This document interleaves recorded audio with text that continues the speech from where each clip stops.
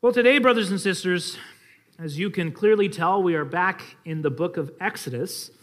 And in particular, we are considering again Moses seeing God's glory and its effects upon him, namely his shining face, as we just read. We began to examine this passage 3 weeks ago now by looking at it particularly through the lens of 2 Corinthians 3. If you remember, we saw in 2 Corinthians 3, Paul has some fascinating things to say about the shining face of Moses. In many ways, he gives us a Spirit-inspired apostolic commentary on Exodus 34, 29 through 35. And it was this commentary that we just barely began to scratch the surface of 3 weeks ago. Now, as I said then, in order to understand what Paul has to say there about the shining face of Moses, you really have to understand first his larger overall purpose in the letter of 2 Corinthians as a whole. In other words, Paul is not there writing a commentary for the sake of commentary. Rather, he appeals to Exodus 34 as part of his larger burden that he is trying to communicate to the Corinthians. And as I said, a lot of what Paul has to say there is unintelligible unless you first establish that background and that larger picture. Well, it was precisely that larger picture which we set out 3 weeks ago to establish, and Lord willing, today we will move into more of the particulars. By way of reminder, we saw that, simply put, the big picture of 2 Corinthians is over and over again Paul's defense of his apostolic ministry, his apostleship from Christ, and really an attempt to be fully reconciled with the Corinthian church from whom he had become estranged. We saw that certain Jewish false teachers had come to Corinth. They had undermined Paul's apostleship, saying that he was not qualified. There's a lot of talk of letters of recommendation. Perhaps these men came from Jerusalem somehow. Where were Paul's letters of recommendation? Oh, he didn't have any? Well, he's not qualified like we are. He must not be a real apostle. Even going as far as to accuse Paul of trying to take advantage of the Corinthians. Again, Paul says in chapter 12, verses 14 through 18, "Here for the third time I am ready to come to you. And I will not be a burden, for I seek not what is yours, but you. For children are not obliged to save up for their parents, but parents for their children. I will most gladly spend and be spent for your souls. If I love you more, am I to be loved less? But granting that I myself did not burden you, I was crafty, as you say, and got the better of you by deceit. Did I take advantage of you through any of those whom I sent to you? I urged Titus to go and sent the brother with him. Did Titus take advantage of you? Did we not act in the same spirit? Did we not take the same steps? Furthermore, this is getting more to our purposes today, we saw that not only did Paul have to clear himself of basically being a fraud to the Corinthians, but he also had to justify his boldness and confidence as an apostle of Jesus Christ. It seems that these false teachers were saying that Paul's boldness as an apostle was really nothing but just a lot of talk. Paul's a lot of hot air. Have you heard that guy? Man, all he does is talk. But he's more bark than bite, is what they were saying. In fact, it seems that they were accusing Paul in his boldness of trying to manipulate and frighten the Corinthians into submission so that he could take advantage of them. He says in 2 Corinthians 10, verses 1 through 2, I, Paul, myself entreat you, by the meekness and gentleness of Christ, I who am humble when face to face with you, but bold towards you when I am awake. I think he says that tongue in cheek. That's how they're describing him. I who am humble when face to face, but bold towards you when I am away, I beg of you that when I am present, I may not have to show boldness with such confidence as I count on showing against some who suspect us of walking according to the flesh. That's not something you want to hear from the Apostle Paul. He says later in the same chapter, verses 9 through 12, I do not want to appear to be frightening you with my letters, for they say his letters are weighty and strong, but his bodily presence is weak and his speech of no account. Let such a person understand that what we say by letter when absent, we do when present. And so all throughout the epistle of 2 Corinthians, Paul has to defend his apostolic boldness and confidence in Christ. Now, as far as how this all relates to Exodus 34, we saw that in 2 Corinthians chapter 3, when Paul defends his apostolic boldness, he does so by grounding his boldness in the nature of the new covenant itself. In other words, Paul is bold because he is a minister of the new covenant. He says in verses 4 through 6 of chapter 3, such is the confidence that we have through Christ towards God. Not that we are sufficient in ourselves to claim as anything coming from us, but our sufficiency is from God, who has made us sufficient to be ministers of a new covenant, not of the letter, but of the Spirit, for the letter kills, but the Spirit gives life. In other words, if you want to know what made Paul Paul, if you want to understand what motivated that man to endure such agony and hardship, saying in 2 Corinthians 11, 5 times I received at the hands of the Jews the 40 lashes minus 1. 3 times I was beaten with rods. Once I was stoned. 3 times I was shipwrecked. A night and a day I was adrift at sea, on frequent journeys, in danger from rivers, danger from robbers, danger from my own people, danger from the Gentiles, danger in the city, danger in the wilderness, danger at sea, danger from false brothers, in toil and hardship, through many a sleepless night in hunger and thirst, often without food, in cold and exposure, and apart from other things, there is the daily pressure on me of my anxiety for all the churches. Paul, what makes it worth it? Dude, get a better job. There's an easier way to make a living. No way. Why does he keep doing it? Look no further than the new covenant of Jesus Christ. That's what he says. Furthermore, when Paul grounds his boldness in the nature of the new covenant, he does something very interesting. Namely, he makes a contrast between the new covenant and the old. The old covenant, we saw, is the ministry of the letter, while the new covenant is the ministry of the Spirit. While the letter, the law, kills, meaning condemns sinners and sends them to hell, the Spirit gives new life to sinners. The Spirit writes on the heart that which was formerly only written in letters on tablets of stone. The old covenant is the ministry of condemnation, while the new covenant is the ministry of righteousness, or more precisely, imputed righteousness, i.e., justification. The old covenant condemns sinners. The new covenant justifies them. And lastly, although Paul doesn't give an Old Testament corollary, he says that the new covenant is the ministry of reconciliation, the means by which sinners are reconciled to God, whereas the old covenant leaves sinners estranged from God. Well, as Paul makes this contrast, interestingly, he not only contrasts the two covenants, but he contrasts 2 covenant ministers, namely himself and the other apostles as ministers of the new covenant of Jesus Christ on the one hand, and Moses as the minister par excellence of the old covenant on the other. Basically, Paul argues that just as he is bold because he is a minister of the new covenant, Moses, by contrast, could not be bold with Israel, rather having to veil himself. And I believe what Paul is saying by that is the lack of boldness is ultimately grounded also in the nature of the covenant of which Moses was a minister. Paul's bold because he's a minister of the new covenant. Moses could not be bold with Israel, and we'll see what that means, because ultimately, look no further than the nature of the old covenant.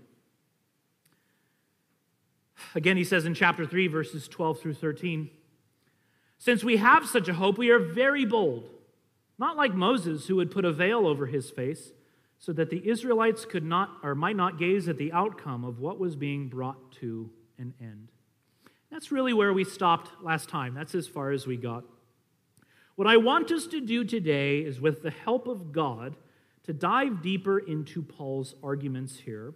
And what we really want to try to understand today is how the new covenant gives Paul his boldness. We've seen that that's what he says, but why is it that it gave Paul boldness and not Moses? What is the cause of that? Why does the old covenant result in a lack of boldness on the part of Moses? And what does that even mean in the first place? Questions like these we are now in a better place to answer, and by God's grace we will get some answers. Now let me say something to you, brothers and sisters. We are wading into the deep things of Paul. I confess I have been incredibly humbled by this text. There have been times when I thought I understood, and then I was like, no, I think I misunderstood that. And I'm like, no, wait, I was right.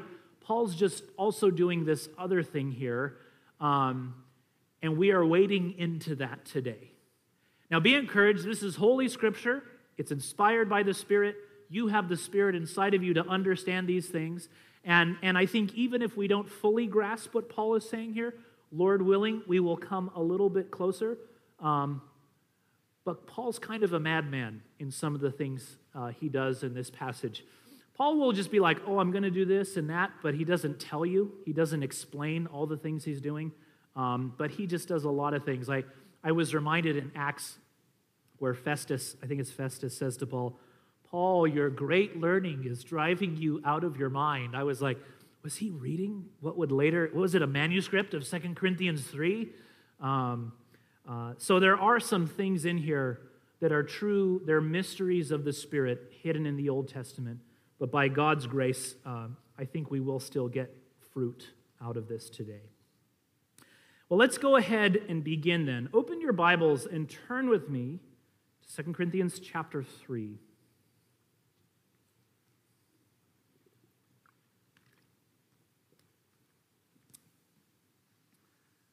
2 Corinthians chapter 3, we'll begin in verse 12.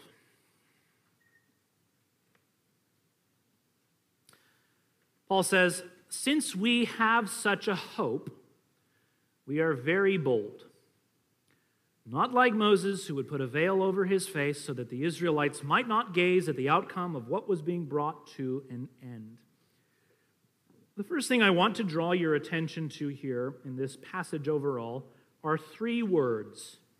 They are related in this passage, but they are also related elsewhere throughout Scripture, and they also appear together. You don't find all three of them in the same verse, but they often appear in pairs, but you will often find them kind of in the same general context. These words are hope, confidence, and boldness. Hope, confidence, and boldness. We see these together in our present passage. For example, verse 12 we just read, Paul says, "Since we have such a hope, we are very bold." Back in verse 4, if you look at the same chapter, he says, "Such is the confidence that we have through Christ towards God." Hope, confidence, and boldness. We see these appear often in different combinations elsewhere in Scripture. For example, Ephesians 3:12. "In Christ we have boldness and access with confidence through our faith in Him." Boldness and access with confidence. Or Hebrews 3:6. "And we are God's house, if indeed we hold fast our confidence and our boasting in our hope." Again, hope, confidence, and boldness. These three often go together in Scripture. Now, it's easy to see why confidence and boldness would go together. Those things are synonymous. If you know someone who is very confident, they're often probably very, very bold as well. That makes sense. Why, though, is hope part of this triad? Where does hope come into play here. I think we should understand the biblical idea of hope, with the other two words, confidence and boldness. Today, often when we use the word hope, we don't necessarily mean it in that way. Sometimes we use the word hope not in the sense of a confidence, or you are very sure, certain that something can happen, but it's conjectural. Maybe it's even very, very probable, but it's not even certain, right?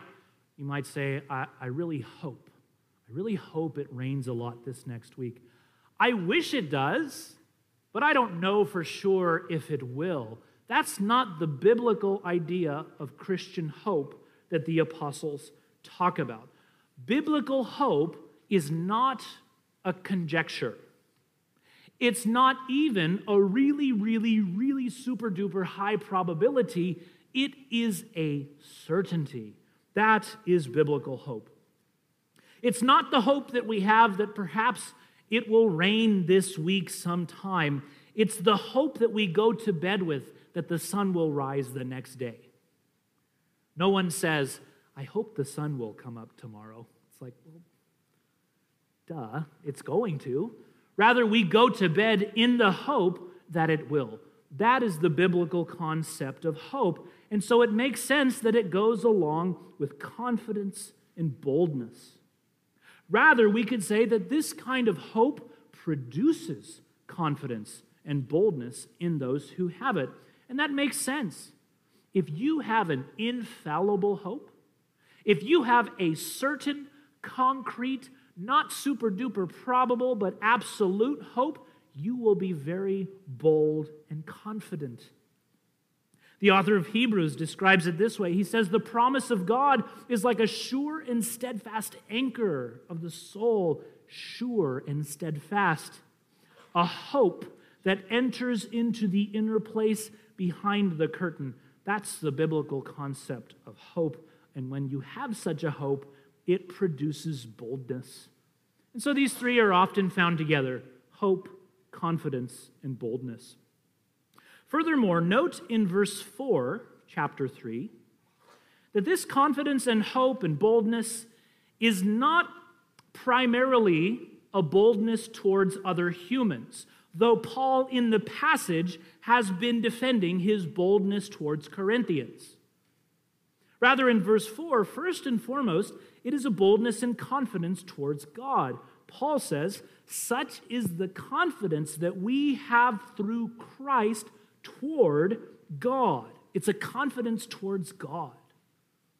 Or in Ephesians 3:12, which we looked at, he says, in Christ we have boldness and access with confidence through our faith in Christ. Access to whom? Well, God the Father, through faith in Christ.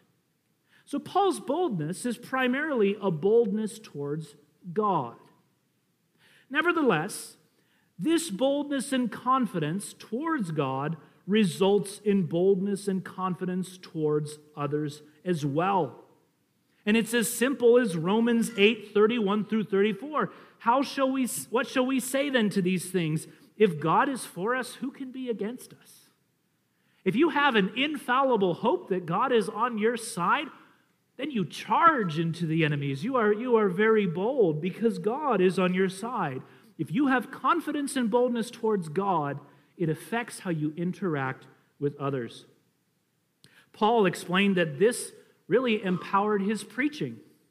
He told the Thessalonians in 1 Thessalonians 2:2, but though we had already suffered and been shamefully treated at Philippi, as you know, we had boldness in our God to declare to you the gospel of God in the midst of much conflict. Do you see how that works?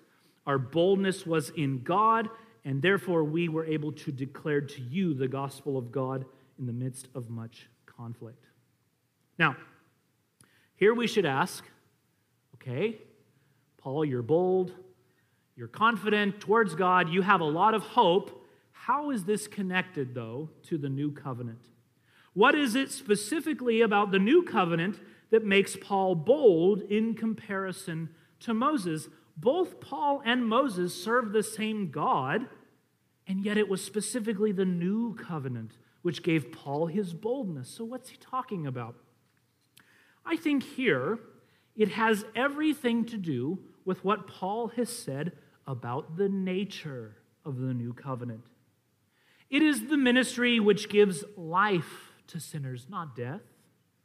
It is the ministry which justifies sinners through imputed righteousness, not the ministry which condemns them. And it is the ministry which reconciles sinners back to God through Jesus Christ. And brothers and sisters, when you have those things by faith, the Holy Spirit, new life in the Spirit, justification, your condemnation with God is gone. You are reconciled. He's now your Father. When you have all those things, suffice to say you have hope. Hope doesn't, man, it's such a weak word in English. It doesn't even communicate. You don't just have hope. You have all hope. You have the very concept of hope because you have God if you have all those things. Paul says in Romans 5, 1 through 2, therefore, since we have been justified by faith, we have peace with God through our Lord Jesus Christ. Through him we have obtained access by faith into this grace in which we stand, and we rejoice in hope of the glory of God. This, however, was, as Paul says, not the case with Moses. Since we have such a hope, we are very bold, not like Moses, who put a veil over his face. Now, on a personal level, Moses was a believer. He was saved just as much as Paul was. He was saved by faith in the promise of the seed of the woman. And so when Paul says that he was not bold, I don't think he means he wasn't bold personally towards God in the same way that Paul was, or any Christian in the Old Testament or the New Testament is through Jesus Christ. I think it's a bit more nuanced than that. I think when Paul says that Moses was not bold, he means that he could not be bold towards Israel. Had he kept his face uncovered, they never would have come back near to him. And I think for Paul, it's not just that Moses' face is super shiny. It's deeper than that. Rather, it's because of what Moses represents. What did Moses represent when he came down from Sinai? What's he carrying? The law, the Ten Commandments. In fact, as he comes down, he is carrying the new tablets of the law in his hands. He is carrying the tablets of the ministry that threatens and condemns sinners, not the ministry that justifies sinners. It is the ministry of the letter which kills, not the ministry of the Spirit which gives life. In fact, the veil that Paul speaks of, he interprets it as a picture of the hardness of Israel's heart. Moses had to veil himself because they were hard-hearted. He says in verses 14 through 15, but their hearts were hardened. For to this day, when they read the Old Testament, the same veil remains unlifted because only through Christ is it taken away. Yes, to this day, whenever Moses is read, a veil lies over their heart. In other words, just as they could not look at Moses without him veiling himself, neither can they read Moses without a veil on their own heart. The old covenant didn't give a new heart. It didn't give faith. Furthermore, it didn't justify sinners and reconcile them back to God. Rather, it condemned them to death. And brothers and sisters, do you know what happens when a guilty, condemned sinner with a hard heart is confronted by the glory of God? Do you know what they do? They run away in fear. They act exactly as Adam and Eve did when God came in the coolness of the day. They fled from him in fear and shame. You see, whereas the new covenant produces hope, the old covenant produces hopelessness for the sinner before God. And whereas hope produces confidence and boldness, When you have hopelessness as a condemned sinner before God, you do not have boldness and confidence. What do you have? Fear, terror before holy God. Paul says to the Ephesians that although they now have confidence and access with boldness through Christ, that's not how they used to be. Rather, he says, remember that you were at that time separated from Christ, alienated from the commonwealth of Israel, and strangers to the covenant of promise, having no hope and without God in the world. This produces fear, not confidence and boldness. It's exactly what we read of Israel when they see the shining face of Moses. Verse 30 of Exodus 34, Aaron and all the people of Israel saw Moses, and behold, the skin of his face shone, and they were afraid to come near him. The law does not justify sinners, nor does it take away their hardness of heart. It only terrifies them. Now, perhaps someone might say, or perhaps even someone here is thinking, hold on, Pastor, didn't you just say several weeks ago that when God reveals himself to Moses and Israel on Mount Sinai, it's meant to be a great hope to sinners? And I did say that. Didn't you say that he reveals himself as a God merciful and gracious, slow to anger and abounding in steadfast love and faithfulness, keeping steadfast love for thousands, forgiving iniquity, transgression, and sin? To which I say, yes, that's exactly what I preached on. Well, how can you say then that the glory of God on Sinai produced fear in them? The answer is because Paul is not making a contrast between two different kinds of gods. The God of the Old Covenant is not a different, less merciful God from the God of the New Covenant. Rather, he's contrasting two covenants. And though God be merciful and gracious, yet in the Old Covenant a sacrifice for sins is not provided that can justify sinners, nor is the heart of stone taken away. And so though he be all those things he reveals, yet sinners are still blind to him and fear him. It's the covenant that is the problem for sinners.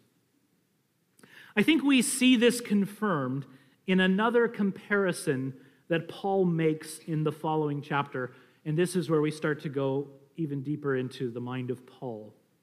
Paul has made a comparison between himself and Moses as covenant ministers. In the following chapter, however, he makes another comparison, but this time between Moses and Christ. On the one hand, you have the glory of God shining in the face of Moses. We've seen that. On the other hand, you have the glory of God shining in the face of Jesus Christ. He says in chapter 4, verse 6, for God who said, let light shine out of darkness, has shone in our hearts to give the light of the knowledge of the glory of God in the face of Jesus Christ. Two shining faces he presents to us, one of Moses and one of Christ. Again, I think the comparison is between what they represent.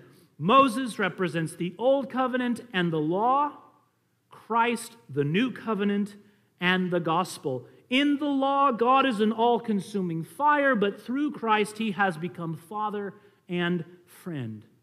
As John says, for the law was given through Christ, grace and truth came through Jesus Christ. John Calvin coined a term. You see the concept in other writers, but the coining of the term goes to him. It's in his Institutes. But he speaks of a twofold knowledge of God. Has anyone here ever heard of that? Twofold knowledge of God? The duplex cognitio Dei, the twofold knowledge of God. As he explains, this twofold knowledge of God is really two different ways that people know God and relate to him. I would say that these two ways, these two kinds of knowledge, are respectively the knowledge of God in the law on the one hand, and the knowledge of God through Christ in the gospel on the other. Calvin says, for example, in the fashioning of the universe and the general teaching of Scripture, the Lord shows himself to be simply creator. Then in the face of Christ, see the reference to our passage? In the face of Christ, he shows himself to be the Redeemer. Now, when Calvin says that in the general teaching of Scripture, God shows himself to be creator but not Redeemer, he does not mean that Scripture does not generally show forth that Christ is Redeemer. What he means is those who only have a general knowledge of God through the teaching of Scripture but do not have faith. Those who do not have faith and behold the face of Christ by faith, they only know God as judge and creator, but not as Redeemer. Or listen to another reformer. You've probably maybe not heard of this one. Maybe you have. His name's Pierre Viret, sometimes called Peter Viret. Not as well known in our day, but right up there with Calvin, and he and Calvin were very close friends. Listen to what he says. St. James says that the devils believe and tremble before the majesty of God. But they do not believe in the same way as the faithful children of God do. The devils believe there is a God and do fear him, but not as the good child fears his father, but as an evildoer fears a judge. Furthermore, the devils do believe that there is one God, yet they do not believe God is their God. That is to say, that he is their Savior and Father, ready, benign, favorable, and merciful, and that he will show unto them his grace and mercy through his Son, Jesus Christ. And he that knoweth God not through the Son knoweth him not to be his God, but doth hold him as a cruel tyrant, which he doth more fear than love. For we cannot know him to be otherwise apart from Jesus Christ, because the evil conscience which feels itself guilty of his judgment causeth him to think so of God. Therefore, it is impossible that any should have the true knowledge of God, such as required to come unto this sovereign goodness, but he that contemplates God not in himself, nor to be considered barely, or in his majesty, nor in any other way than in this human flesh, which he hath put on by his Son, Jesus Christ. And for those who do not have eyes of faith given by the Spirit, brothers and sisters, they are blind to Christ. They only see God through Moses. I think that's what Paul is getting at. Listen to how Spurgeon, for example, speaks of his own spiritual blindness before his conversion. He says, I believe that I had been a very good, attentive listener. My own impression about myself was that nobody ever listened much better than I did. For years, as a child, I tried to learn the way of salvation, and either I did not hear it set forth, which I think cannot quite have been the case, or else I was spiritually blind and deaf and could not see it and could not hear it. But the good news that I was, as a sinner, to look away from myself to Christ as much startled me and came as fresh to me as any news I had ever heard in my life. Had I never read my Bible? I had, and I read it earnestly. Had I never been taught by Christian people? I had, by mother and father and others. Had I not heard the gospel? Yes, I think I had, and yet somehow it was like a new revelation to me. I confess to have been tutored in piety, put into my cradle by prayerful hands, and lulled to sleep by songs concerning Jesus, but after having heard the gospel continually with line upon line, precept upon precept, here much, here there, yet when the word of the Lord came to me with power, it was as new as if I had lived among the unvisited tribes of Central Africa. There are those, brothers and sisters, who know of Christ. They read about him. They know much of Christ. They have a great knowledge of God. They do not know God as their God because they don't see him by faith in the face of Jesus Christ. Rather, he is their creator. He is their judge, but he's not their father. That is the contrast between the two shining faces. To know God and see His glory through the face of the law, which leaves you hopeless, or to know God through the face of Jesus Christ, which gives you all hope. That's what Paul is saying. This helps us to understand even more what Paul says in verse 13, that Moses, quote, put a veil over his face so that the Israelites might not gaze at the outcome of what was being brought to an end. Listen to that. He put a veil over his face so that the Israelites might not gaze at the outcome of what was being brought to an end. Now, the ESV translates the word outcome as outcome. It's the Greek word telos, and I would translate it as the end or the goal.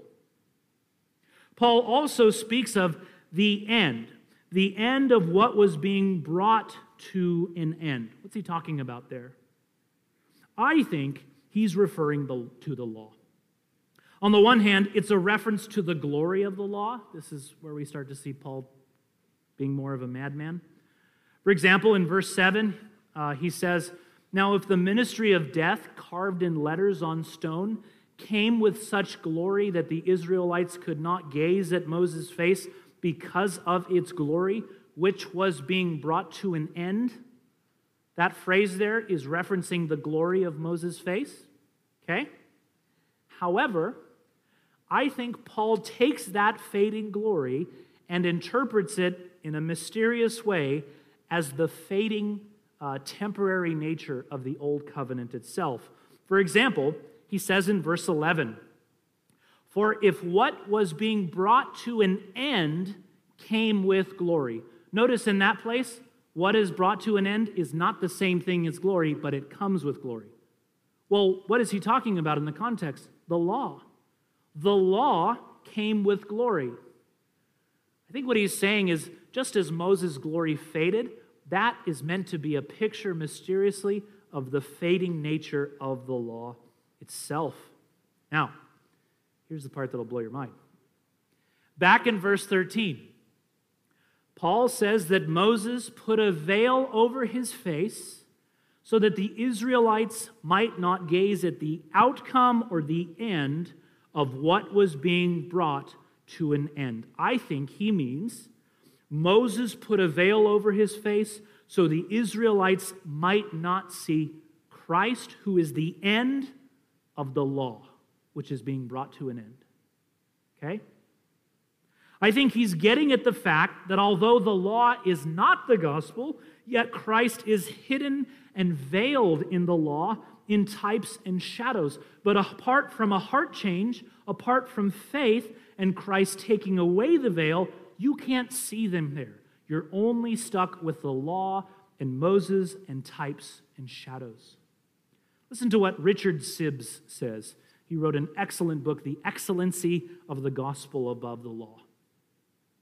"There was a veil upon their hearts, which is evident by experience in the Jews to this day, who so cleave in their affection to Moses and to the shadows and ceremonies of his ministry that they reject the scope and end of it, which is Jesus Christ crucified, and they can do no other.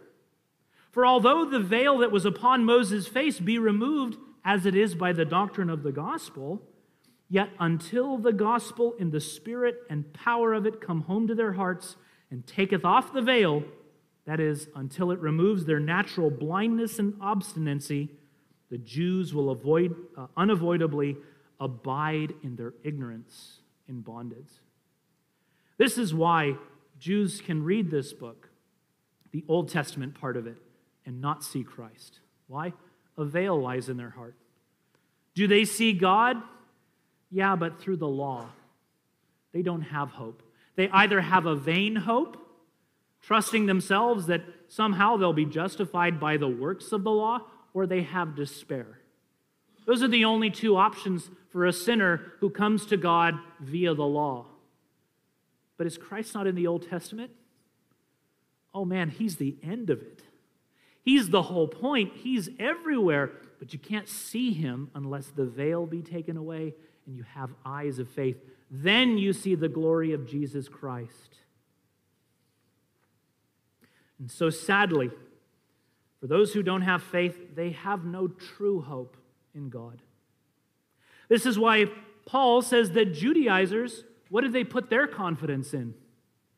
Paul says, I will boast in nothing but the cross. What do Judaizers put their confidence in? In the flesh. He says in Philippians 3, for we are the circumcision who worship by the Spirit of God and glory in Christ Jesus and put no confidence in the flesh, though I myself have reason for confidence in the flesh also. I could go over all the litany of why I'm a great candidate to be justified by works of the law, but now he says, I will put no confidence in that, but in Christ alone, because only Christ can give a sure hope. That, brothers and sisters, is why Paul was bold. Now, with the time we have left, I want to give you a few thoughts and encouragements. First, I can't help, as a good Reformed Baptist, but getting a few digs in at our Presbyterian brothers and sisters in point of covenant theology. Just note, I do think this is significant. Our brothers and sisters who hold that the covenant of grace is basically all the post-fall covenants, maybe except for the Noahic covenant. They also hold that the Mosaic covenant is the covenant of grace.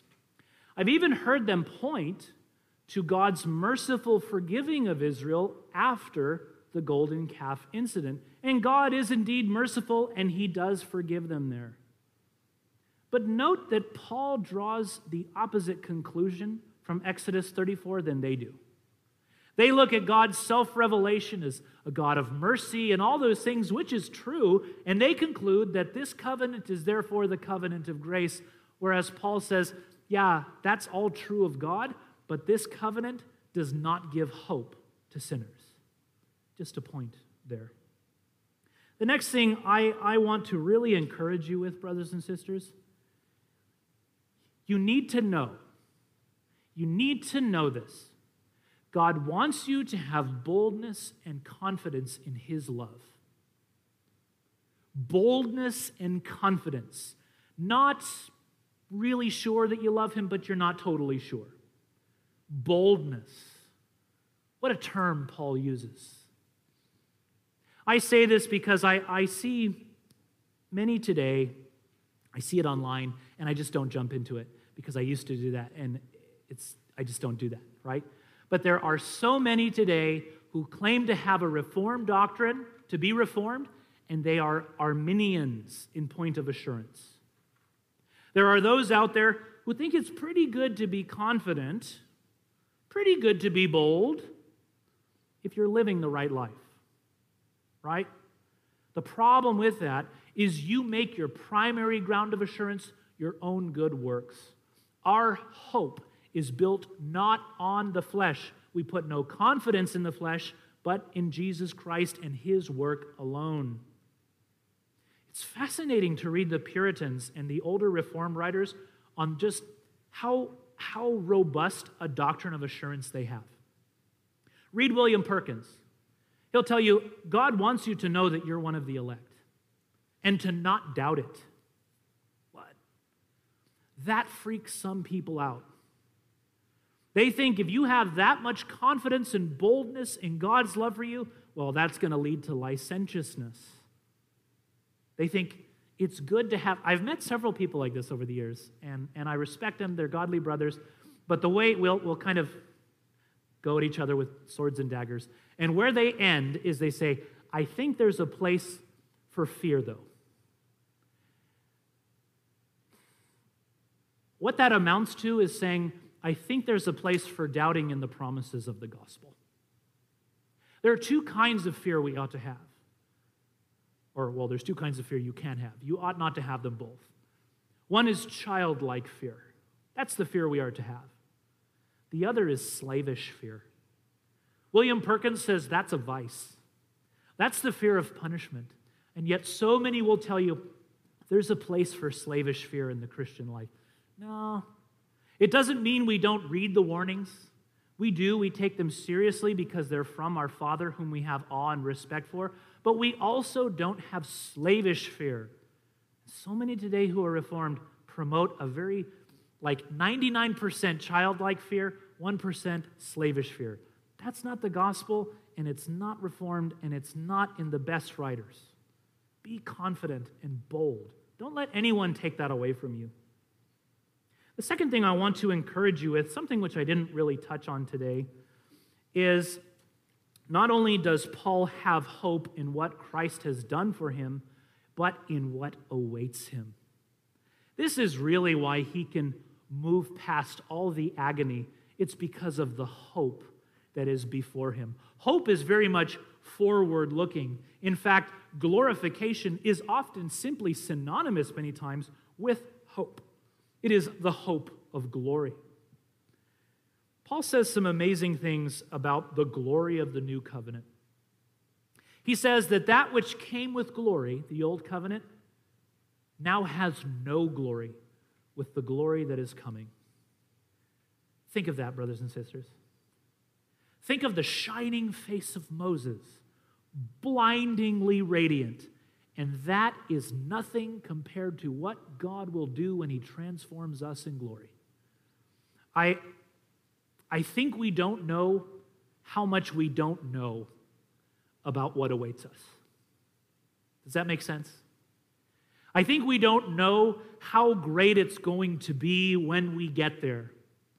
So Paul can point to that and say, therefore, we do not lose hope. We keep going. We do not lose heart because that is the hope before us, brothers and sisters. And I can tell you, we don't know how great it's going to be, but it's going to blow your mind when you get there. Be encouraged by that. Be encouraged by that when you experience the agonies and toils and mundaneness and pain and grieving and mourning and losses of this life, that what awaits you is beyond all comparison. Think of all the things Paul says. I like how he says, danger with these guys, danger's over here. He must have a danger list somewhere where he's writing all these things down. And yet, that's nothing because of what awaits Paul. Oh, brothers and sisters, as Peter says, put your hope entirely on the glory that is to be revealed. Meditate on it. Look into it. Contemplate these things, and you will receive strength. Let's pray. Father, we thank you for Paul, Lord. We thank you for all of the writings we have from him, which we know are from you first and foremost, and yet he is a gift to the churches, Lord. We thank you for all that you put him through, how it preaches to our own souls. We thank you for the mysteries that he reveals through your Spirit in the Scriptures. Oh God, would you remind us today that we have boldness and access towards you because we come through Jesus Christ. We have not approached Mount Zion or Mount Sinai. We do not come to the ministry of death and condemnation, but the ministry of righteousness and life. Father, I pray for those here today whose hearts are still blind. Oh, Father, there are many children in this congregation who right now have a veil over their heart. And yet, Father, Paul says that the veil is taken away by the Spirit.